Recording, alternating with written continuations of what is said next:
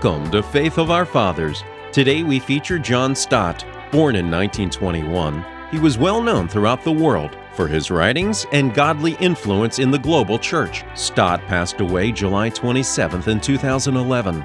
He leaves behind a legacy that continues to expand through the power of God's Word. John Stott dedicated his life and earnings to seed and grow the ministry of Langham Partnership. Today, John Stott presents a study on tension between holiness and worldliness, recorded on January 1st, 1969.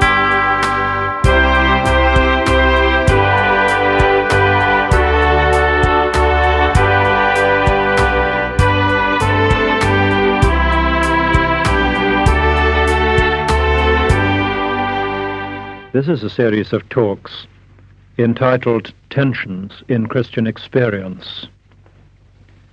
We began by considering the tension between submission to Christ's authority on the one hand and the freedom with which Christ makes us free on the other. Today I want to bring you another tension, and I will call it the tension between holiness and worldliness. I think we need to see this Christian tension against the background of a number of contemporary questions. The sort of questions that people are asking today, or many people at least, in and out of the church are asking today, are these. What is the Christian attitude to the secular? Indeed, is there any valid distinction between the sacred and the secular? For if the word sacred means belonging to God, and if the word secular means belonging to the world, isn't everything secular in reality sacred? And isn't there even a sense in which everything sacred is in a sense secular? Didn't God make the world? And if so, how can you put God and the world, or the sacred and the secular, in watertight compartments? Aren't many Christians guilty of a kind of spiritual schizophrenia, living a double life, one life in the church, and another and altogether different life in the world? What is the relation of the church to the world? What is the relation of the church to the so-called secular? Now, these are important questions to which we need to address our minds. Let's take the word secular and its various cognates. I've myself found it helpful, through reading other people's books, to distinguish in a rough and ready way between the two words secularization on the one hand and secularism on the other. Secularization, at least in one form, is a process by which, in certain areas of life, the intrusion of the church is rejected. You can, for example, talk of the secularization of education, which is a process by which education has been taken out of the hands of the church in many countries and put exclusively into the hands of the state. That's secularization, a process by which the intrusion of the church is rejected. Secularism, on the other hand, is a philosophy. It's a philosophy in which, in certain areas of thought, the intrusion of God is rejected. You can talk, for example, of scientific secularism. Scientific secularism is a philosophy which regards the universe as a closed system with no room for God either in it or outside and beyond it. Here then are two different words, two different concepts. The first, the process of secularization, Christians cannot, and I think to a great extent should not, resist. There is no particular reason why the church should not hand over to the state many of the good works which the church itself pioneered in the welfare services, in medicine, even to some extent in education, provided the state does the work which is entrusted to it. So this process of secularization is not a process which in itself must be resisted by Christians. The second, however, this philosophy of secularism, Christians can and must resist. We cannot agree to allow God to be bowed out of his own universe.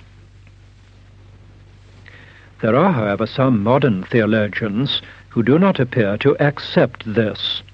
They want even to secularize Christianity.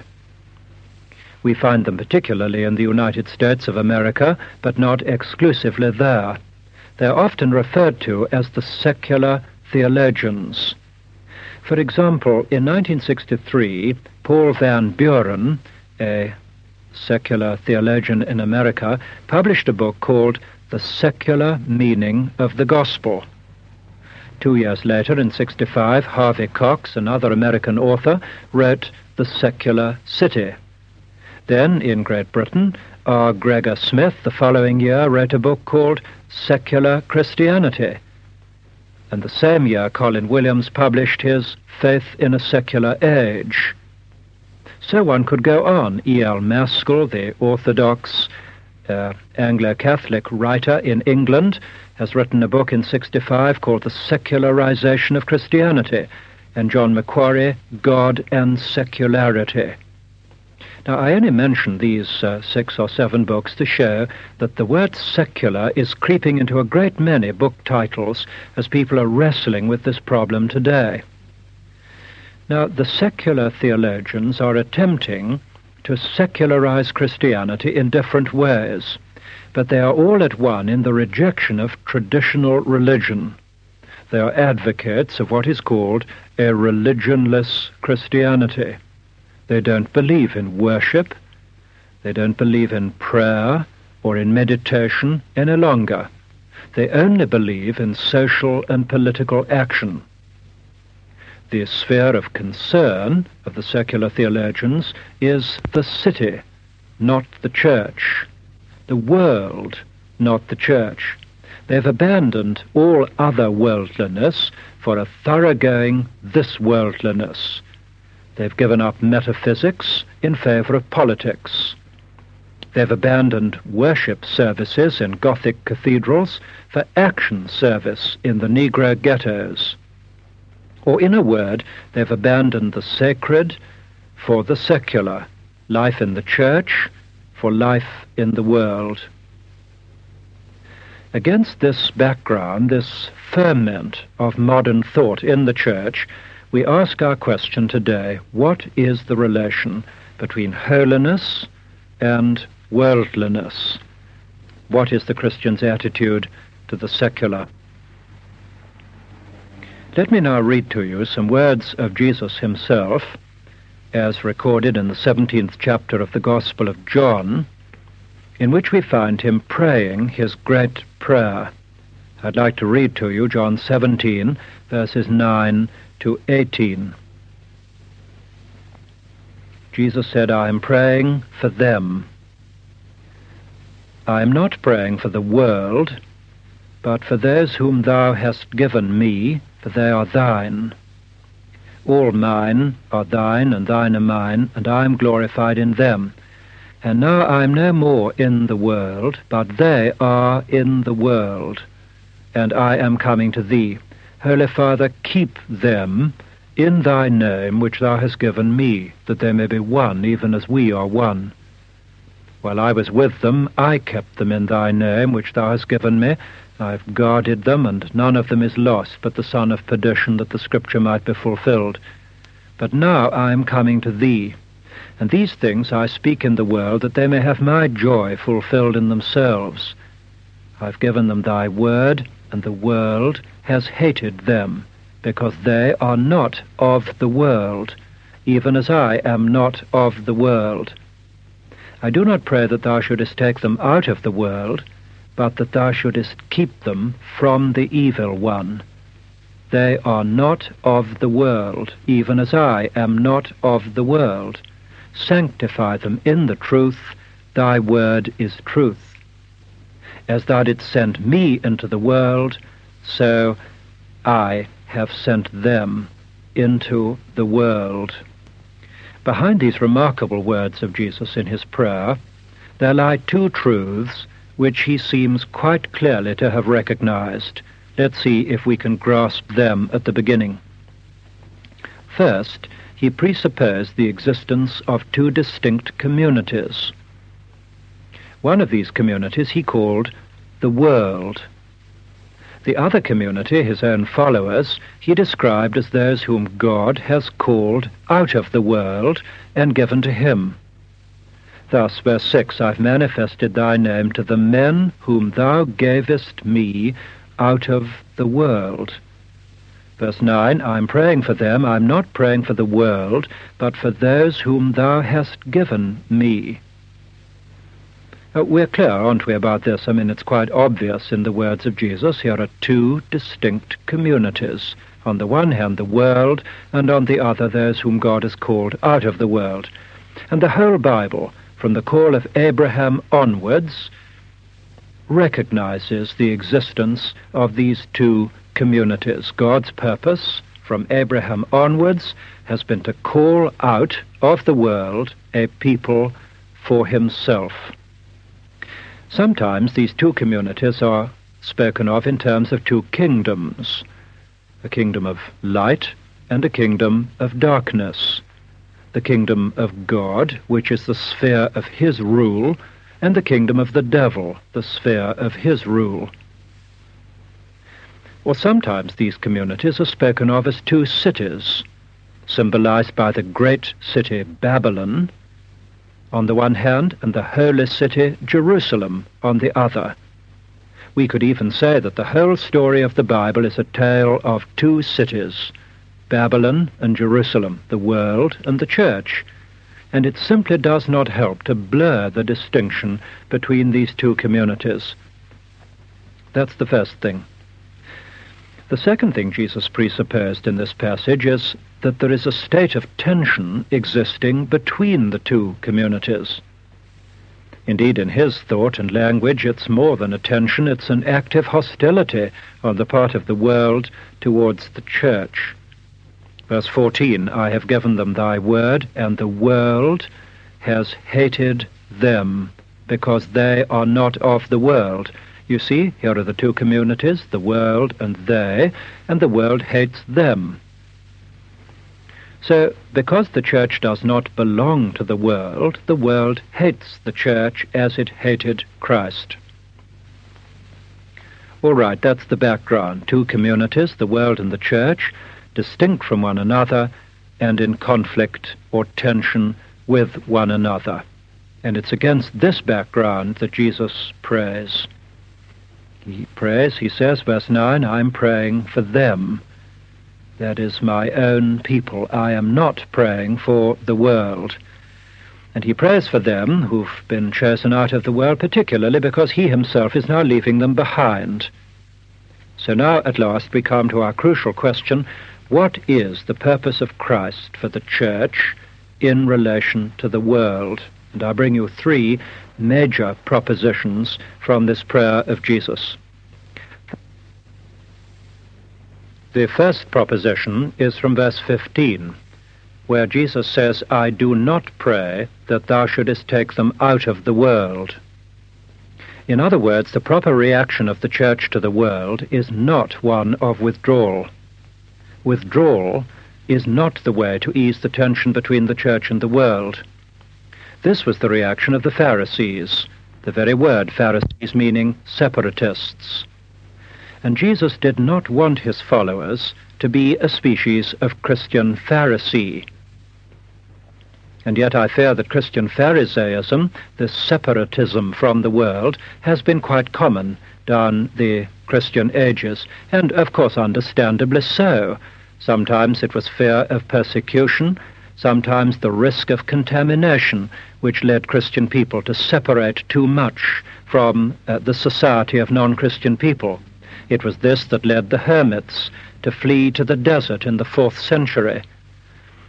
And the development of monasticism is another example which came a little later, although one must concede that the monasteries kept Christian culture alive during the dark days when the barbarians overran much of Europe.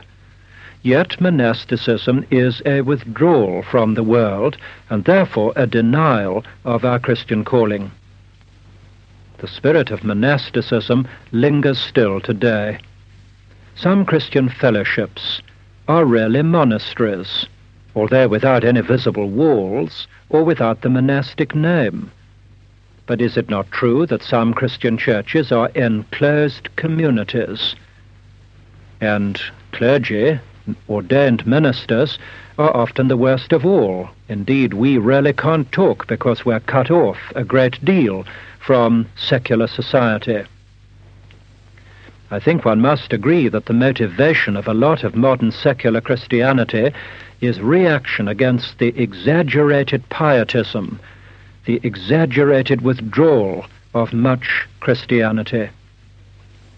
And these secular Christians have reacted sharply against a religion divorced from life in the world.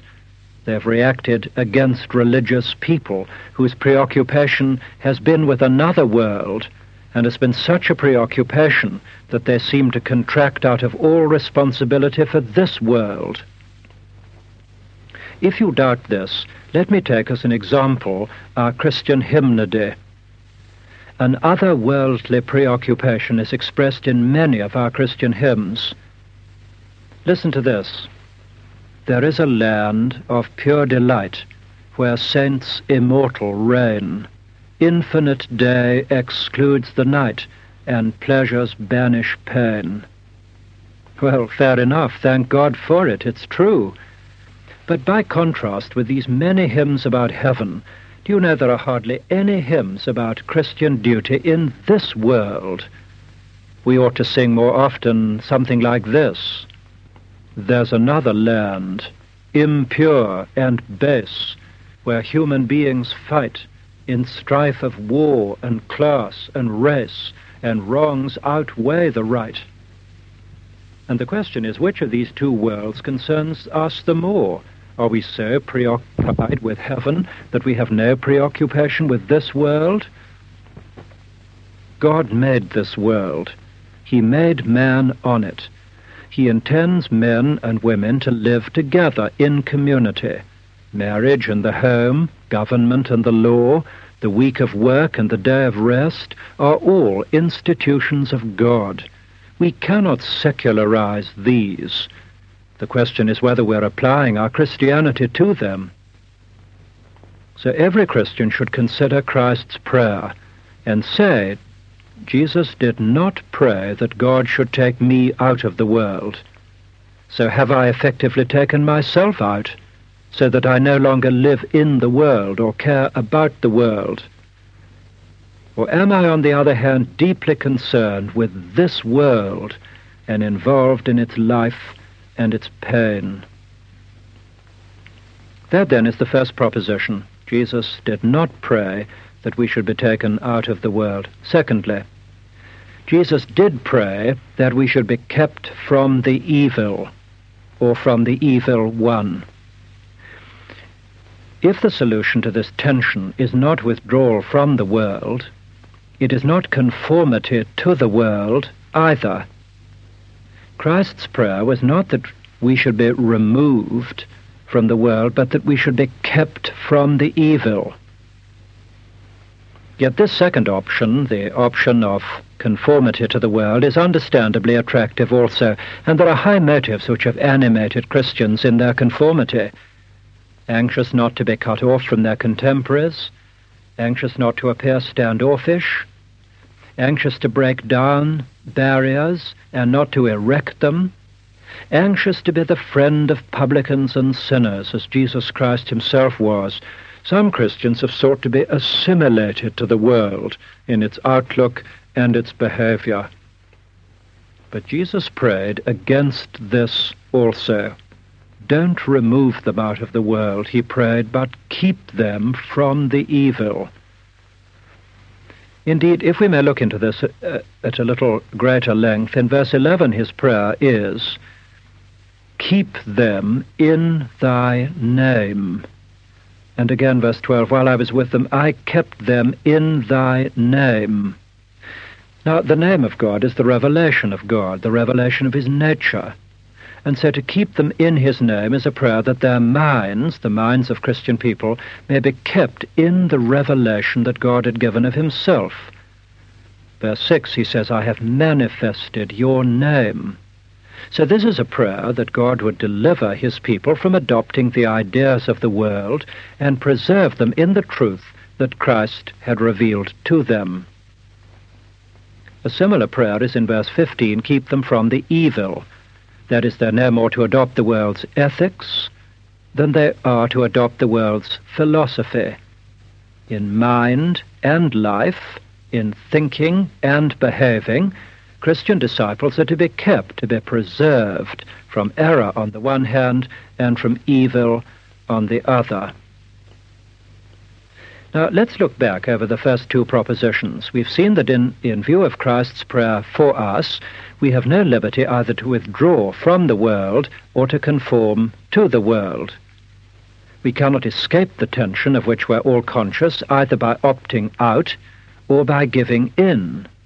Neither is the Christian way of easing the tension.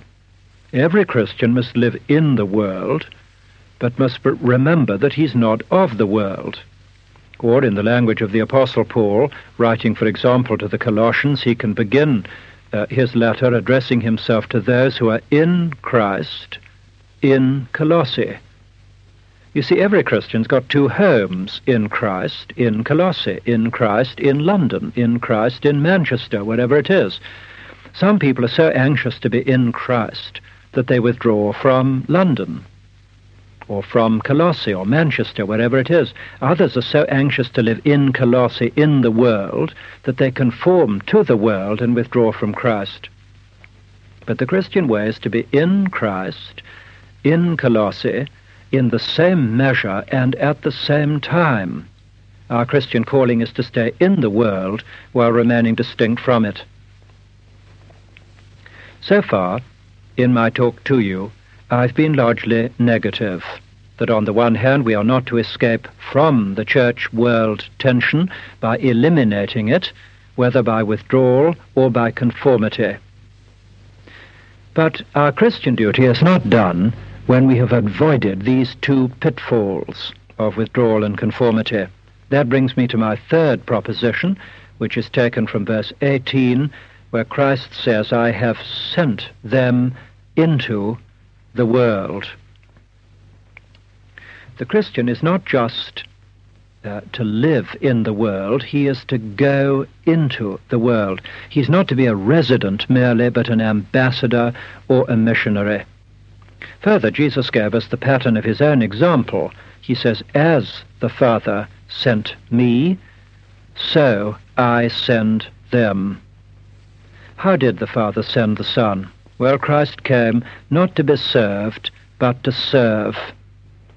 And in particular, he came to seek and to save the lost. In order to do so, he entered the world, our world. He didn't attempt to perform his mission from a distance, any more than the Apollo mission could be fulfilled without an actual landing on the moon. But Jesus did more than land on the earth, if I may use that expression. Let me pursue this distinction a little bit. The Apollo astronauts took with them to the moon all the accoutrements of the earth.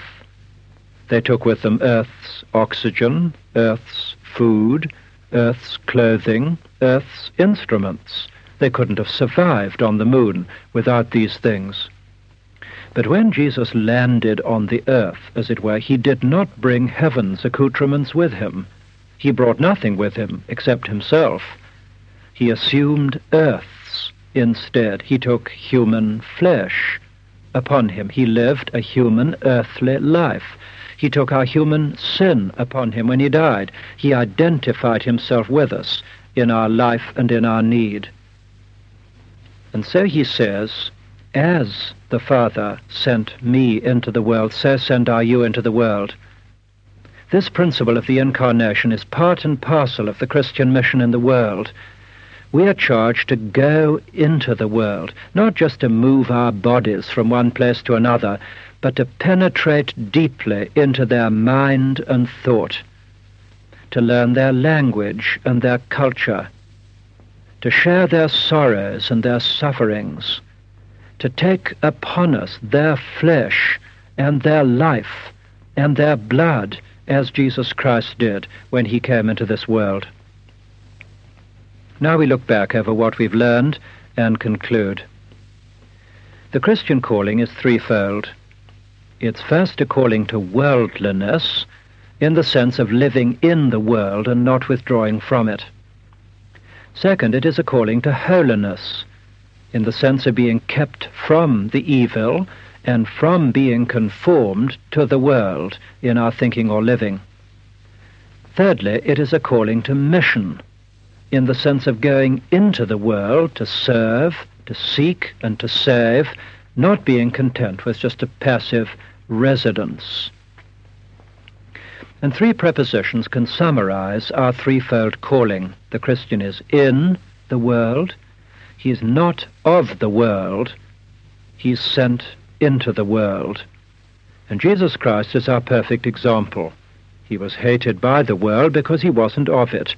Yet first he stayed in it. He did not withdraw from it. Secondly, he remained pure, holy, distinct.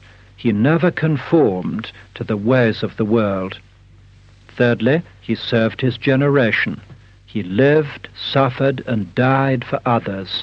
He did not remain aloof. So I conclude, we cannot escape this tension.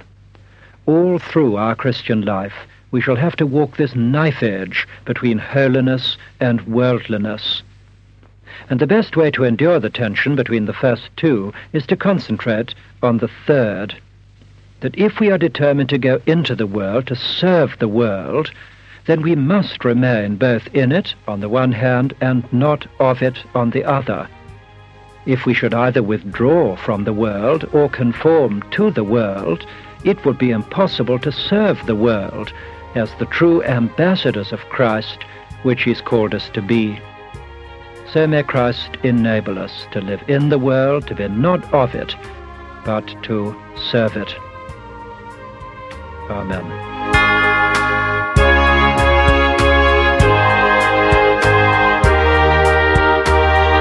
You've been listening to John Stott. Listen to Faith of Our Fathers each Saturday and Sunday to hear more great 20th century preachers.